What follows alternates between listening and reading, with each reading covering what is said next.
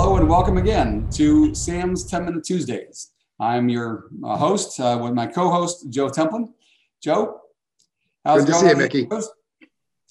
Well, you know, this topic is near and dear to Joe's heart, especially, but mine as well, because, you know, while some producers will succeed alone, most will fail alone. And like the old acronym, team says, together everyone achieves more. But especially in particular, this is around why champions want to be coached. And again, people can succeed by themselves, and a lot of people do succeed by themselves. But to really reach that pinnacle of success, that ultimate, the best level of performance, no one really does it alone. You know, even if you do it alone, you're still dependent on other people for equipment, the tools, motivation, etc. But truly, there's probably no better investment than having a coach for accountability reasons, as well as measurement and performance. So, but Joe, what's been your experience about what comes to being coached and coaching others? I am a product of coaching. If it were not for coaching, I would not be sitting here today. You know, I'd be a schmuck sitting in a lab someplace doing research, blowing stuff up, having fun like that. You know, so coaching brings out the best because it sets standards and it sets a vision for those who are being coached. Now, one of the most interesting things about coaching, though, is how it develops the coach also. $1 Million Roundtable, MDRT, for years had a mentoring program. And one of the things that they found from their mentoring program was that the mentee, the person who's barely qualifying or just barely qualifying for Roundtable, would see their production increase in a 12-month period by 25-ish%. But the mentor, the individual with more experience, who is typically close to quarter of the table, but very often not yet there, would see an increase in their production of an even greater percentage. So Mark Fine, wherever you are, my friend, I still owe you because of the time, that 6 months that you sat down and we met weekly, and I increased my production by about 25 to 30%, and he increased his by more than 40, because I was challenging him and challenging his assumptions, and he had to be able to teach better. He had to understand what he was doing more intimately and review it and understand it. And so the coaches improve even more than the coached. And one thing about coaching, especially within financial services, is that you get a new crop coming in every single year. Duke basketball gets a new crop coming in every single year. And the coach gets better and better every single year that they coach. And so the people that they are coaching end up at a much higher level overall. So somebody who's been a leader for an extended period of time ends up being even better and better. So a young manager or coach is there because of partially their talent and their experience. But as they become more gray-haired and experienced, they've made more mistakes. They have more successes. They have learned not just from their coaching process, but what works and what doesn't work. And so coaching gets better and better and better over time.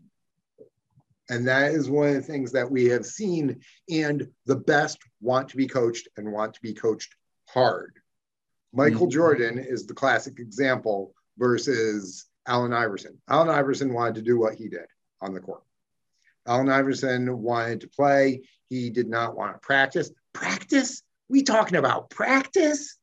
And it shows. Yes, he made the Hall of Fame as an individual, but his team never won a championship. Think about that. So the question is, do you want to be a champion or do you want to be great? I would rather be a champion any single day. And so having good coaches around you will help bring that out. And coaches can work in a lot of different ways. We have mental coaches. We have physical skill coaches. We have business development coaches. The best athletes, the best performers in business have multiple coaches working on different aspects of them as a person and performer, whether it's performing on a basketball court, football field, or in the boardroom like we do. They have multiple coaches looking at different aspects so that they can improve a little bit here, a little bit there. And ultimately, over time, they can unlock their true excellence. And then they interact with other great, excellent coaches and leaders and continue to move forward. Yeah, you made a great point before about how it pushes the coach as much as it does the coachee. Not sure if that's the right word for it, but they say that when the best way to learn something is to teach it, and it thrusts you into the moment called now and makes you become better at what you're doing, and I can see that happening, especially in this industry. Because the other thing that's kind of related to this, no other industry other than the financial service industry gives so unconditionally to each other. Mentors, peers, the MDRT, the core of the table, top of the table. They're always willing to help out the people around them. I can't tell you the number of times people I've watched people really sharing best practices with their competitors. Absolutely. Not just down the street. That doesn't happen anywhere else. No. The New England Patriots are not going to call up the Miami Dolphins and say, hey, come on in and watch our practice and learn. No. Okay?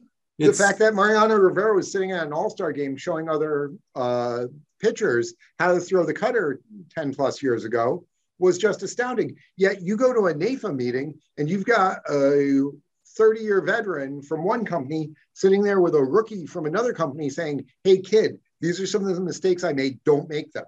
Hey, try this line with your clients. And it doesn't matter if it's NAFA or FPA or SIA Financial Services Professionals, all these organizations, all these groups are giving unconditionally of themselves to each other because, as the Rotarians say, givers get.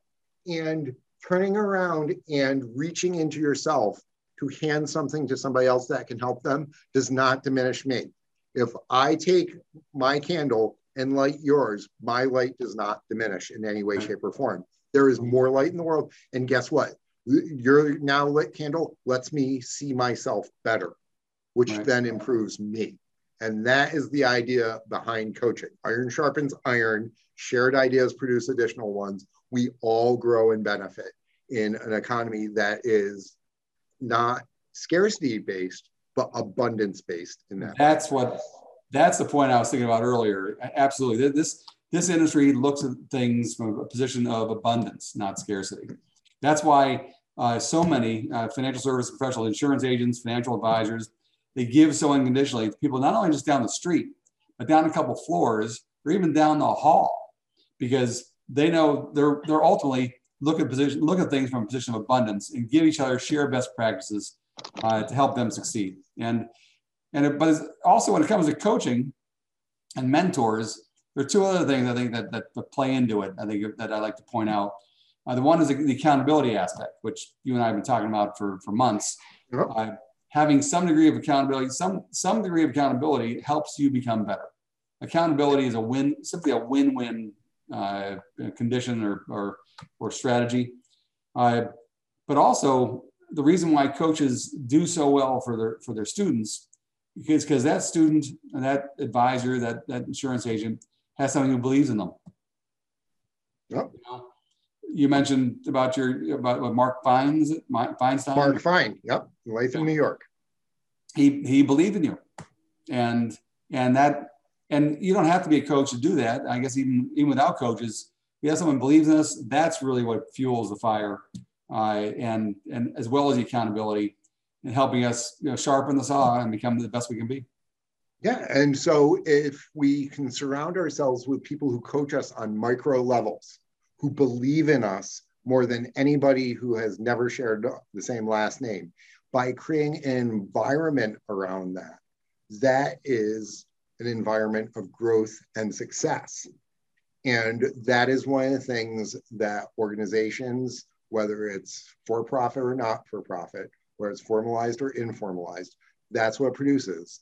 And fortunately, SAM USA as a tool helps gather the data and help reinforce that concept internally and externally, which we'll talk about next time. Because remember, sales is an activity game. And introductions let you win that game every single day. Go get them, coach. See you. See you next week.